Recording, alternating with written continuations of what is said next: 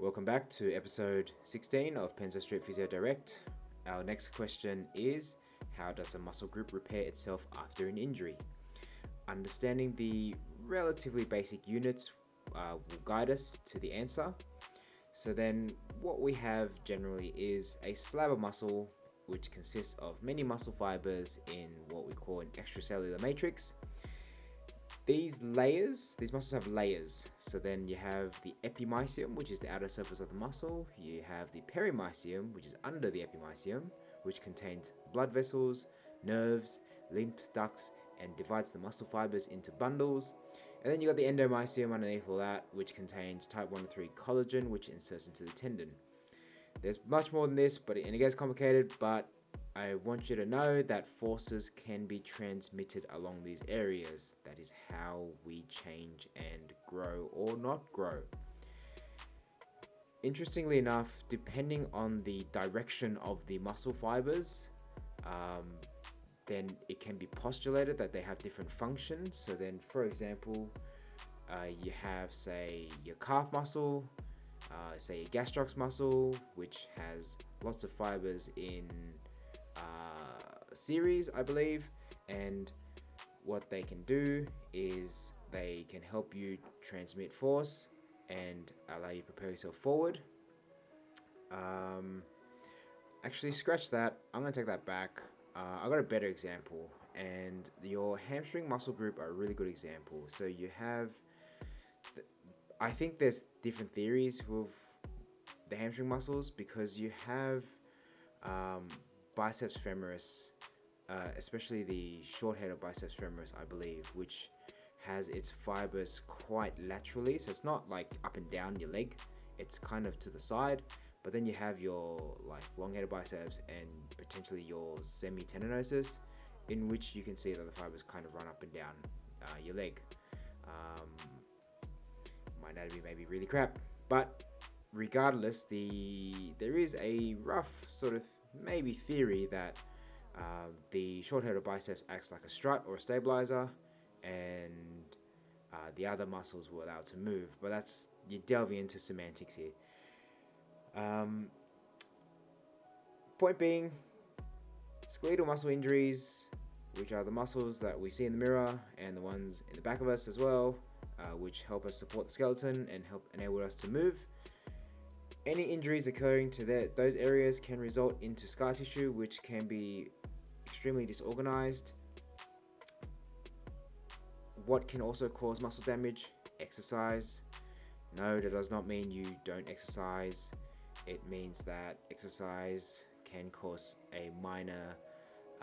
some minor muscle damage, which can initiate the inflammatory process, which will allow it to get better, harder, stronger, contract faster. The eccentric exercise in particular, so like a lowering aspect of an exercise under load, can cause muscle damage by affecting the endomysium and what we call the sarcolemma, which is kind of like the plasma membrane of the muscle fibers. But let's zoom into a bit more in regards to a muscle fiber. When a muscle fiber gets injured, the nuclei sometimes die, and potentially the failure to replace nuclei can partially explain perhaps why you have some severe injuries and you don't have muscles growing back. Fear not though, with constant stimulus, I'm sure you can make an excellent recovery. If not, then your body is hella good at compensating anyway, so I don't think we have to worry about that too much. Now, in between the sarcolemma and the basement membrane, you have satellite cells and myoblasts, and they can produce new nuclei. In injury, what they do is that they get activated and then they start proliferating and they start turning into muscle fibers. So then what happens in an injury is that you have some satellite cells or myoblasts, they'll migrate to the area and then they'll start proliferating and then start transforming into muscle fibers. Once enough of them transform to muscle fibers and your body's like, oh yeah, this is enough, then some of them would probably migrate back into the, I believe it's sarcolemma, or around there anyway, and they'll probably sit there waiting for another thing to happen.